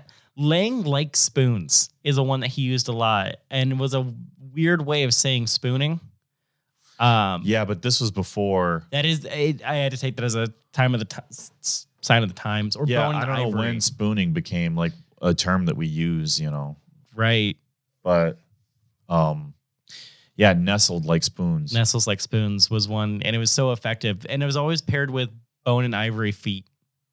Blue and ivory. Blue and ivory. You're right. Blue and ivory. Yeah. Blue and ivory feet. When he's like typing in the rumpus room, I still use that to describe a room in my house. I have Is the rumpus room? the rumpus room. Yeah. I somehow associate it with the dead hobo's feet. Dead hobo's feet. The homeless man that was in the train, who then got Oh. out of the train and was in And his the feet were bushes. blue and ivory. Yep. Yeah, well, that's the thing that Vonnegut does is he uses the same way to describe something multiple times, and it's kind of like a callback within his own, It is. novel that he uses to great effect. Yeah. And I love like So It Goes Yeah, is such a laissez-faire way of just saying someone died. It's not, oh well, it's not sad. It's very just matter of fact, and it's such a great way of describing death. well, in the book itself, like the premise is that when somebody dies, they're actually only dead at that moment. Exactly. There are thousands of other moments that still exist Mhm. where they're alive, and whether or not that's true, that'd be nice, It would be nice in a figurative way. That's but like we don't get to experience it that way. No. We're still dead. But yeah, that's because he says that's what the Tralfamadorians say. They say so it goes. So it goes. Yes. And in a more nerdy and more metaphorical way, It's kind of like, Star Trek II's Wrath of Khan, where I never because saw it. Kirk during the funeral of Spock, spoiler for a 40-year-old film, basically, if we still remember Spock in the memories, he's never really dead. And that's my similarity to it. Is that what they actually say in the... Something along movie? those lines, yeah. It's also in an episode of Seinfeld where George doesn't know what to say during funerals, so he uses that line.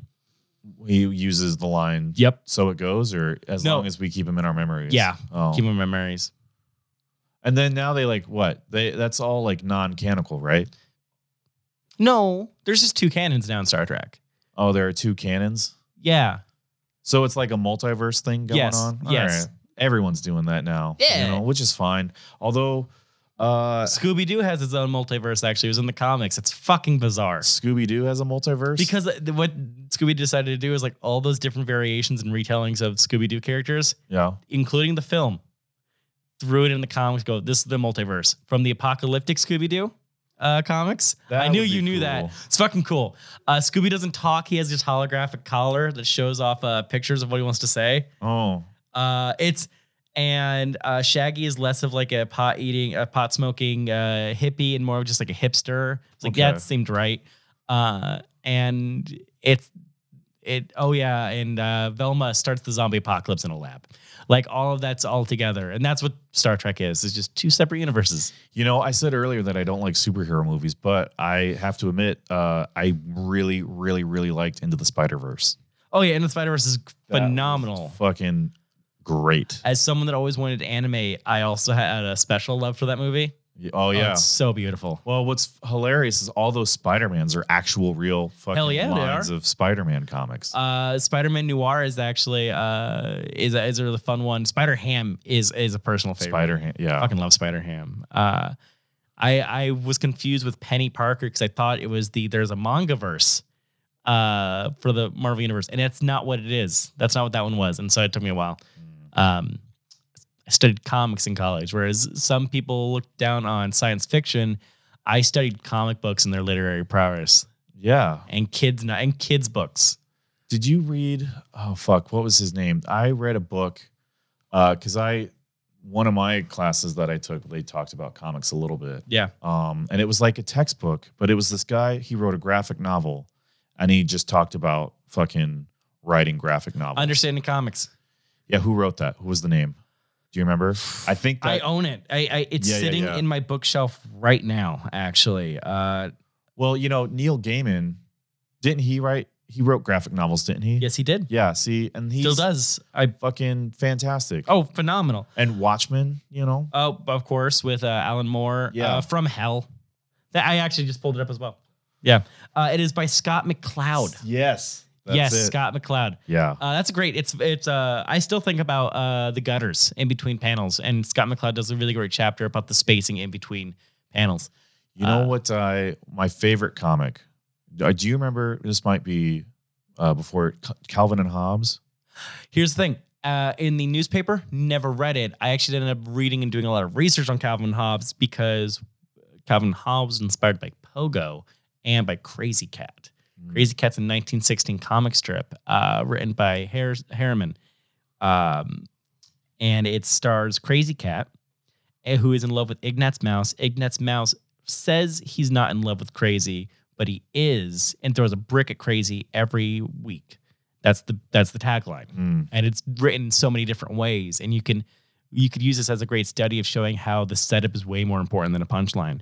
And Office of Pup, all spelled phonetically, loves Crazy and throws Ignatz in jail. What's fun about that is Harriman wrote Ignatz as canonically male, and Office of Pup is canonically male, but described at the time Crazy Cat like a pixie or a fairy and had no gender. It was one of the very first non-binary characters in 1916. But yeah, anyways, that was I forgot who wrote Calvin and Hobbes. That was his inspiration. Watterson. Another big inspiration was Little Nemo in Slumberland. It is Little Nemo, which was around the same time as Crazy Cat. Well, Little Nemo was like the turn of the century. That was 1900s, 1910s. Yeah, same with Crazy Cat. It was 1913. Okay. Yeah. But Little Nemo is phenomenally weird. And he you talked about like the gutters and the spaces in between. Like Watterson banged his head against the wall in the early years of Calvin and Hobbes because he couldn't do what he wanted with the panels. Yeah. It was so mandated that they had to be, sized a certain way. And in fact, he had to fight a lot of the editors because they would chop it up and move it. Well, they would chop up. You would always have the opening panel would be the title panel. Yep. And then you could put something in there. And then the very next small panel, you'd have to have a throwaway joke. Mm-hmm. And that's why whenever you read comics from the early 80s and 90s or whatever, and you kind of see it now too if you ever read the funny pages. Yeah. There's often a throwaway joke right at the start, and then the next line, the main story of the comic strip starts.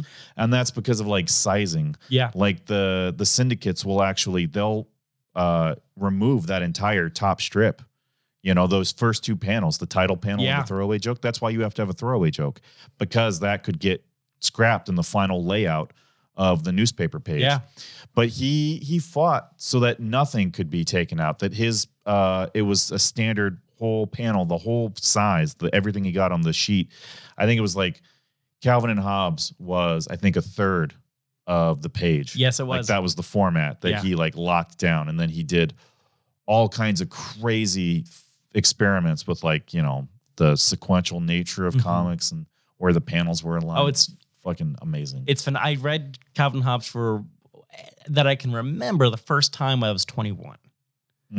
And now I love it. Yeah, I grew up with it in the paper. It ended in 95. Yes, it did. And I was 8. I was 1. Yeah. So it was before my time. And now when I bought this, I also picked up like the oral history because I found it for cheap, the oral history of The Daily Show.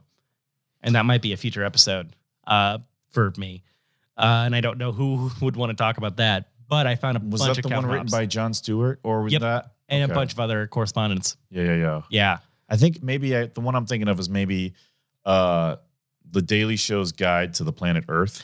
Yes, Earth. I've been looking for that one. That in America. I've I've been looking for that for years. Yeah. Really? I want to find a copy. I don't want to go on Amazon. Like I have a joy of going into a bookstore and hunting. Well, they probably not at Barnes and Noble. You don't. No, in the humor section. From what I could tell, no. That's where you got to look. It's also for America. I might double check. I live by the used bookstores in downtown. That's where I live by. So that's where I try and find stuff.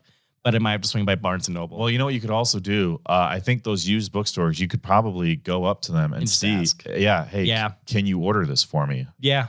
And they might be able to like Order get it for you. Yeah. You're gonna pay a little bit more, but it's a price. I personally don't mind. No, like the books there have been really the Jackson Street bookstore. If you ever go, super cheap. Like I picked up a 600-page biography about Kurtzman, the creator of Mad.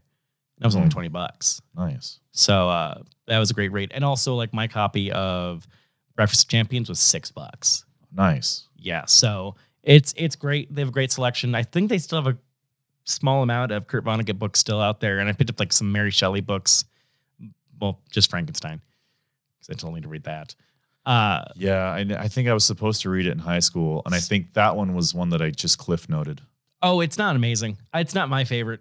Frankenstein? It's not great. It's not. It's written by a poet, and you can tell because it's very flowery and a lot of wasted words is what it feels like. Well, that was the style at the time. Yes, and I hate it. Yeah, absolutely hate it. But my learning from it is from this going back to the question, so we can because I know there's an open mic soon, and I don't want you to be gone forever. Oh no, you're fine. My takeaway from this is take a step back and look at things sequentially. Yes.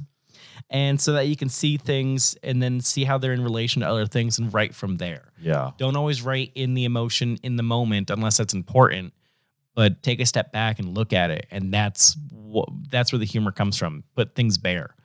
And so I have a couple of fast questions for you. First of all, is favorite sandwich? Favorite sandwich? Ooh, man, that's, a good grilled cheese. Yeah. With ham. You ever seen Chef, the Jon Favreau movie?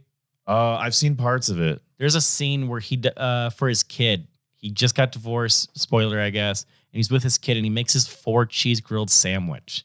And just the way that it's shot and cut, that grilled cheese looks fucking heavenly. I'm actually going to change my answer. It's a Cuban sandwich, which is kind of like a grilled cheese, but with a pork tenderloin and pickles and mustard. That's so good. Yeah. Yeah. It's got to be the Cuban sandwich. I like it just a good classic ham sandwich with some chips in it.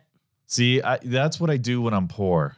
I put chips on a sandwich because it feels like, it's going to give it texture. And it's good. I like chips on sandwiches. Doritos, cheddar and sour cream, Ruffles. That's fun. That's a good one. But, I mean, come on. If I'm going to go all out and make a sandwich. Make a Cuban. Well, no, I'm talking about like, I don't make Cubans at home. That's such a pain in the ass. But if I'm going to make a sandwich at home and I'm going to go all out, I'm going to get fucking lunch meat from the deli counter. I'm going to get good cheese. Yep. I'm going to get fucking like a nice fresh head of lettuce. I'm going to fucking slice a tomato. I'm going to maybe fucking crack open an avocado, and fucking. Yep. Okay. I'm not going to put chips on it. No. God, no. I put chips on my sandwiches when I'm slumming it. No, I mean, I'm not trying to shit on your thing. These are more like, because I've answered this question so many different times. I had to pick a different sandwich a lot of the time. A different sandwich every time? I try to. Because so then it's not even boring. Your favorite sandwich. My favorite sandwich is if I'm really. What is your absolute favorite sandwich? It's from when I'm drunk or even when I'm like bored. That's not a type of sandwich. It fits all circumstances. My favorite sandwich is 2 pieces of toast. Put it in the toaster, medium thing. Get some egg, hard yolk. Then I get a big chunk of onion, a lot of salt and pepper, and some mustard and some hot sauce. That sounds awful. It is. No, it is good. That sounds like a terrible sandwich. No, it's a good time. That or I've had a grilled PB&J. Grilled PB&J is great with fucking bananas. I've not Slice had it with some bananas. Holy Even shit. just a peanut butter and banana sandwich. Oh, peanut butter and banana. I had that a lot as a kid. Yeah, Fucking hell love yeah, it. that's A bomb. tuna fish sandwich. Oh, a good tuna fish. How do you sandwich? make your tuna fish? I just crack open the can. Yep. Well, I drain it, and I get it as dry as I Hell possibly yeah, you do. can because I Yeah. don't like. Anyway, so it's like dry ass tuna, and I use like a light cucumber ranch, and I Okay. only use like I use just enough I to don't make use it ranch. like. Yeah, a lot of people use mayonnaise. Mayonnaise is good, but I like using ranch That's a good idea. with some relish. Mix that in there, and then if you want to like put like a little paprika and maybe some other things, some like red pepper flakes. Yep. You mix that's pretty. Sometimes, not always, I do that. But yeah, and then just on plain wheat toast. Plain white bread or wheat for me, but I dry out as much as I can for that tuna. Throw it in with just a little bit of mayo, some corn, celery. Ooh. Yeah. Yeah. Corn, celery, chopped up That onion. nice crunch. Yep. And then salt, pepper, red pepper. All right. See, I'm on board. That's a good sandwich. good sandwich. It is. It's a good sandwich. Yeah. And then nothing. You don't need anything else. There's no sides. That's it. Yeah. No, I agree. But having chips is nice. It's With that, nice. chips on the side is nice. Yeah. Or sometimes what I'll do is if I don't have bread, I'll make my tuna mix, right? Just and I'll eat it. eat that on fucking club crackers. Oh, sometimes I just eat it with a spoon. Is there a better cracker than the club cracker? Oh, like who's those little elves? Those are the Keebler elves. Yeah. Yeah, they make. Does Keebler make club? Yeah. No, those really buttery club crackers. Yeah. It's like amazing. Ritz are good, but like club, You're playing for second place. Like Ritz is fighting for second. that's yeah. Yeah. I'm happy with Ritz. I won't knock Ritz out for eating But, crackers in man, bed. A good club cracker. Mm. That's the best, right? Oh God, yeah.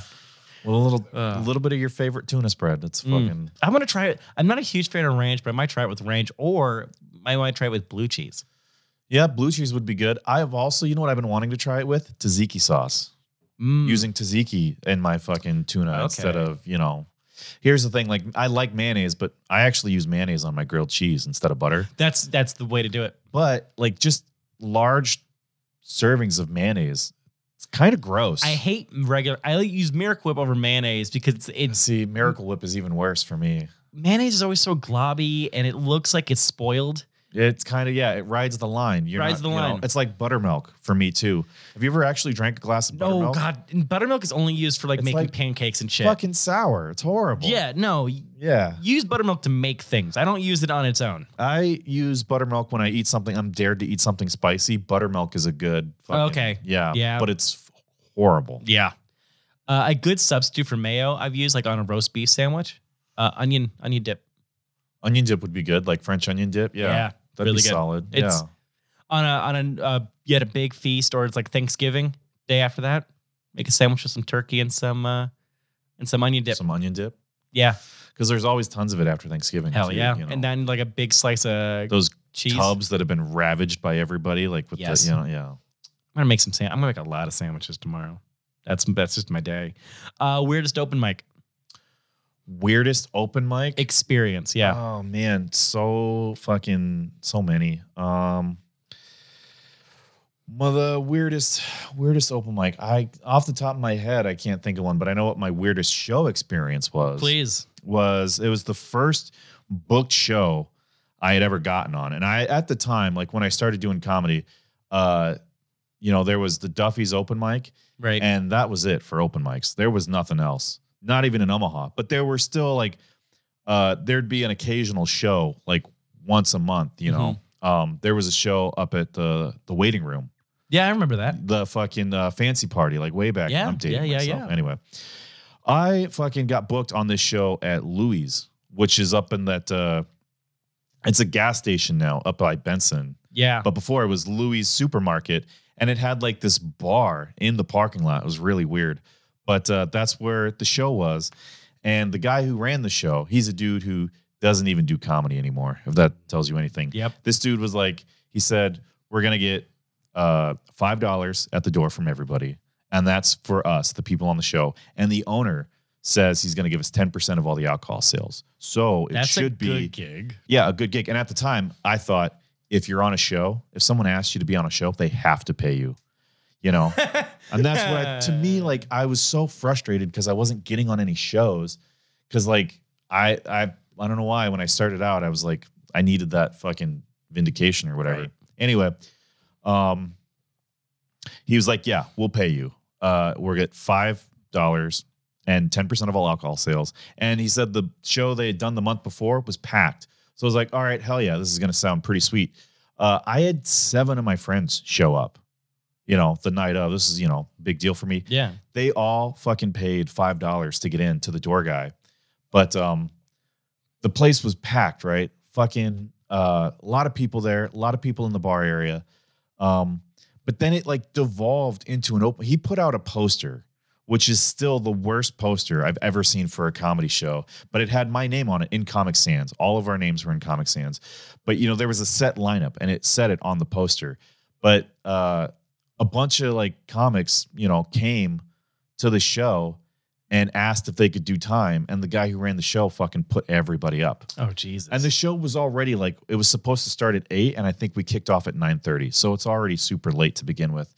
But nobody was like monitoring how much time people were doing. Like a guy goes up and he's supposed to do fucking 5 minutes and he did 15. Oh. And it was terrible. And the reason why he did so long is because he didn't end on a laugh. So he was just like waiting to end on a laugh. Rambling, just trying to find a laugh. And there were a lot of guys back then who did this and nobody fucking called him on it. So that's why they kept doing it. He walked half the room. The guy right after him does another 15 minutes, walks half of what's left. So then I go up and I've got my 7 friends at one table and then 4 people at another table and then like 2 people just in the crowd. And I immediately at the start getting heckled by this fucking table of 4 people. God damn. And then my table of my friends, they stand up for me. They tell them to shut up, and then kind of more people come in. Anyway, it's super rough. At the end of the show, so after my set, I went outside to have a cigarette. Right. The dude who was at the table of 4, these 2 girls who were heckling me, their guy friend came up to me outside and said, hey, man, I just want to apologize. They only came here to look for somebody to heckle, and you were on stage right as they showed up. So that's the only reason why. And I was like, thanks for telling me, but man, that fucking... You just looked heckleable. What a couple of bitches. Anyway, at the end of the night... Fucking the comic who's on stage, he's a guy who still does comedy. He went by the name Young Theo. I'm not going to say what he goes by now. I think I've heard legends of this young Theo. So he's on stage. He starts getting heckled by 2 guys in the back. And, Theo's like, fuck that. I'm not going to let them heckle me. So he starts making fun of them. Calls these 2 dudes a couple of Klansmen. And like people laughed at that. It was a funny dig because these were 2 fucking white guys. Anyway, I assumed this dude fucking stands up from the back and fucking chucks a beer at Theo on stage. And it's a beer in a styrofoam cup. Shit. So it spills out and just totally drenches this poor girl who's sitting in the front seat. She from behind just gets drenched. And the cup, now it's like empty. So it like kind of like wiffle balls towards Theo. And he just like, without even missing a beat, just like ducks out of the way like a fucking boxing move, right? And just with murder in his eyes, fucking drops the mic, steps off stage, and fucking charges at these 2 dudes who now they're fucking going towards the door. And a big fucking fight like ensues like in the bar area and it spills out into the parking lot. And the host of the show gets up and says, that's our show, everybody. Fuck. And Theo comes back and is like, no, I want to do the rest of my time. But it didn't matter. Like the show had totally fucking gone off the rails. Anyway, after this is all said and done, this horrible show, I asked the host, so how much money did we make? I'm like, how much am I going to get paid? No. And he says, my door guy only collected $7. I was like, what? What the fuck? Then you need to fucking either fire that door guy because he's stealing from you or you're fucking flat out lying to my face. Because I brought 7 friends of my own who all paid $5. And he's telling me he only collected 7's not even a multiple of 5. How did he end up with 7? Like, dude, fuck. What the fuck? So after all that, I didn't get paid. Oh, and also he said the owner welched on the fucking 10% alcohol sales because of the fight. But I mean, whoever made the money on that show, they made a shit ton because there were like, honestly, probably close to like 80 people in there at one point. Shit. Yeah, it was at the start of the show, the room was packed. The late start meant some people kind of drifted away. Right. Then the terrible comedy fucking walked anyway. Terrible comedy will just kick a lot of people out.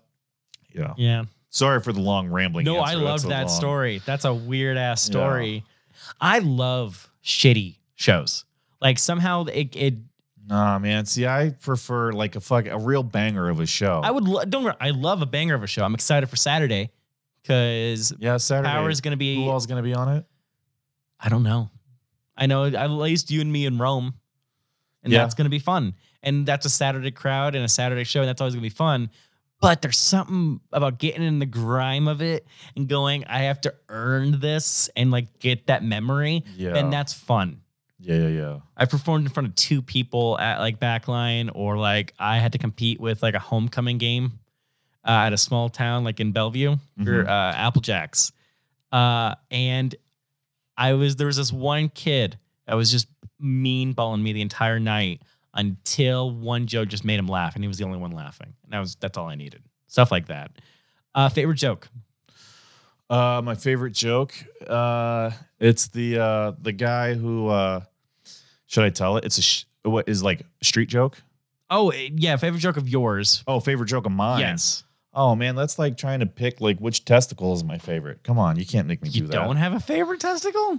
Yeah, no, I do. Like Lefty, he's a little he doesn't hurt as much as Poncho. So definitely Lefty's the favorite. But I like how one's lefty and the other is not righty, but Poncho. And actually it's flipped. You would think Lefty would be the left one. Yeah. Okay, I like that. But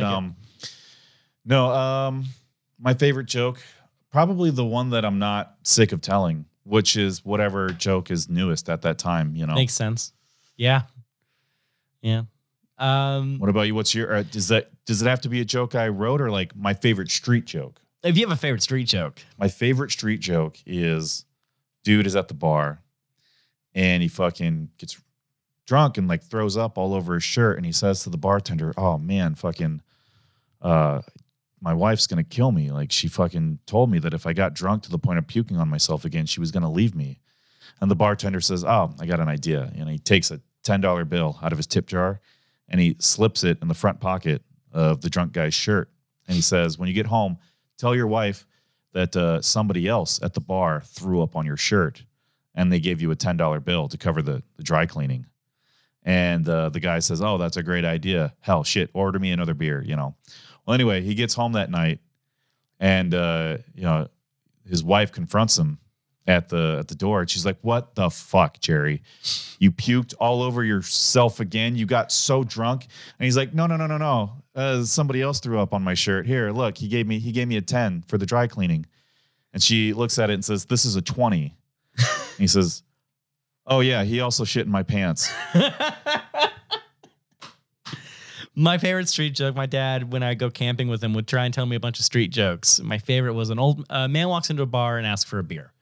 Bartender gives him beer, and the man wants another beer, but this time for free. And the bartender says, "Okay, well, there's a horse next door. You got to make it laugh." Guy walks over, makes the horse laugh in no time, gets his free beer.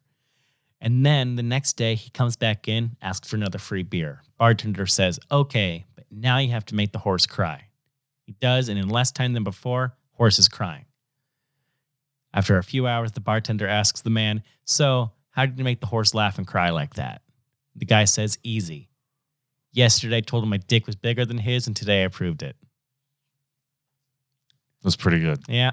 That, or because I was super Catholic, my dad told me the jokes. A lot of Catholic jokes, but my favorite was Jesus walks into a hotel, puts 3 nails down, and asks if they can hang him out for the night. That's pretty good. That's nice and dark. It's nice and dark. Yeah. That was my dad.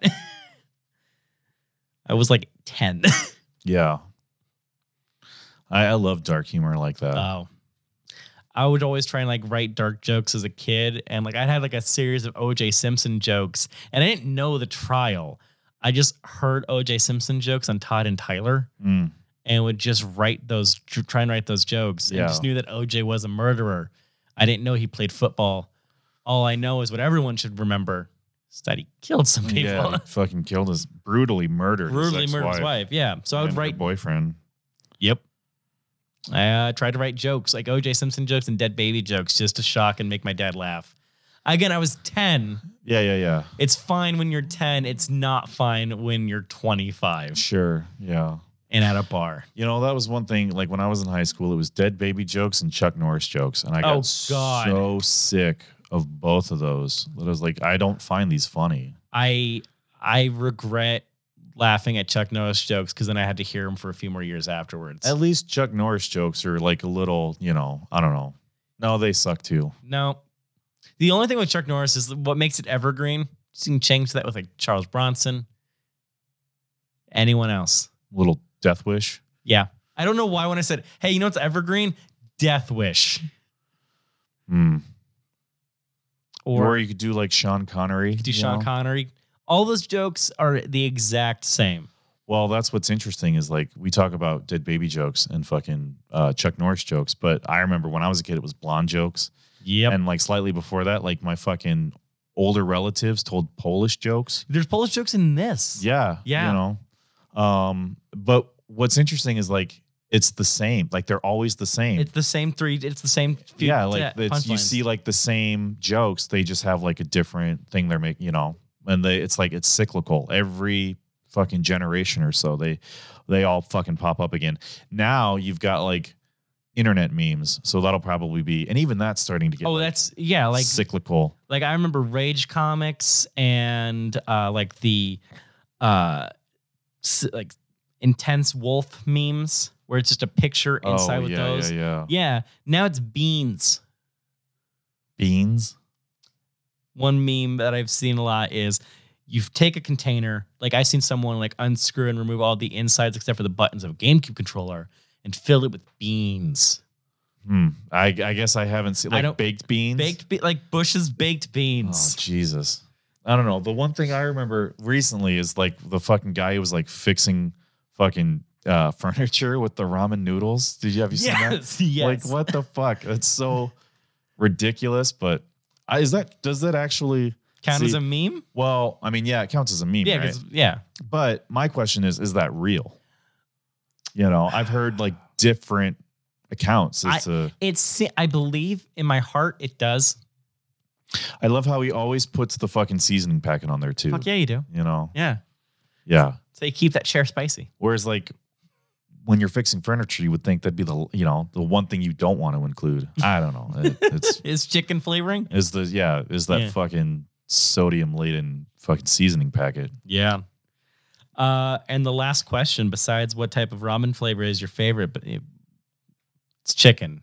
What is my favorite ramen flavor? Yeah. Ika Ramen in Benson does a kimchi broth. Oh, I've never had real ramen. Bomb.com. I get it with the udon noodles. Well, that's my favorite type of ramen, which an udon. Have you ever had an udon noodle? I'm going to let you know the only ramen I ever had are those. Is that fucking shit that you buy at the, okay, well, again, if this and the sandwich didn't tell you anything, is I grew up incredibly poor and it's not gotten out of me. Fucking treat yourself. You have a good paying job, right? I do. Fucking treat yourself one of these nights to fucking Ika. Yeah. Yeah.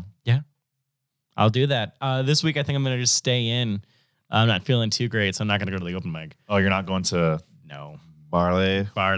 Dude, Barley's been, it's been pretty good lately. It's been, yeah, it has been. It has been really good. But the regular question we ask is, why do you tell jokes?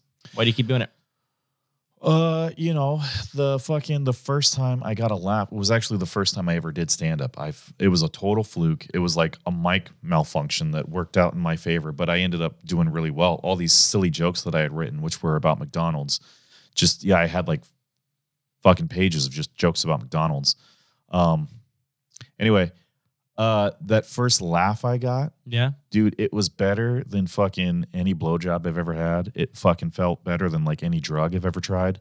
Like getting like a whole room of strangers to fucking laugh at something that you said on stage. Oh, it's the fucking best. It's the highest high you'll ever feel. Oh, it's so good. It's so good. Yeah, I mean, for me, it was that. And also seeing two guys in the back going, hey, man, he's just like you. And it's just like, oh, that's it. I want to say, and your listeners are going to sound like I haven't had very good blowjobs throughout my life. That's not the case. I've had some top-notch ones, but you can't beat getting that laugh. No, I'm or not connecting with someone, you know. Yeah. I was going to say, like, I don't know if I've had amazing blowjobs. I've had blowjobs. It's like pizza. They're all good. Yeah, that's true. You know, you're just lucky enough to be in there, So you got to... I'm happy coach put me in. Like, that's Exactly, just yeah. that's just what it is. That's true. But yeah, connecting, like, just after that, like, I never want to not do anything ever like that again. Yeah. Yeah. Where can we find you if we can? Like, I'm on Instagram. My Instagram handle is all fun, no James. Or no, yeah, I think that's it. All James. I can't remember. I'll have to look it up. I'm on Facebook. I share stupid stuff on Facebook. I share like dates and stuff. And also on Instagram, I share that stuff too. All fun, no James. That's my Instagram handle. Nice. I am James Lindsay on Twitter. I'll post silly stuff on there. And Facebook, obviously find me on Facebook. Yeah. I host a show at the Bourbon. Yes, you do. Called Getting Busy with James Lindsay. That's a lot of fun. Yeah. So it's been a staple of Omaha. Getting Busy with James Lindsay, or like in the Omaha comedy. I consider Omaha and Lincoln the same comedy. They are scene. kind of the same comedy scene. Yeah. So like it's been a staple. It's been there for a while. Yeah. Doing it for a couple of years now. Yeah, hell yeah. That's pretty good. We'll have to get you on sometime soon. I would love to. I've never been on. I basically you can find me on Twitter as Plum Jeremy and Instagram as Plum Jeremy, and that's it. But James, thanks for having me on. Thanks for having me. Sorry, fuck no. Thanks for being on. You're very welcome. Glad I could bring you in. And with that, po tweet. Po tweet.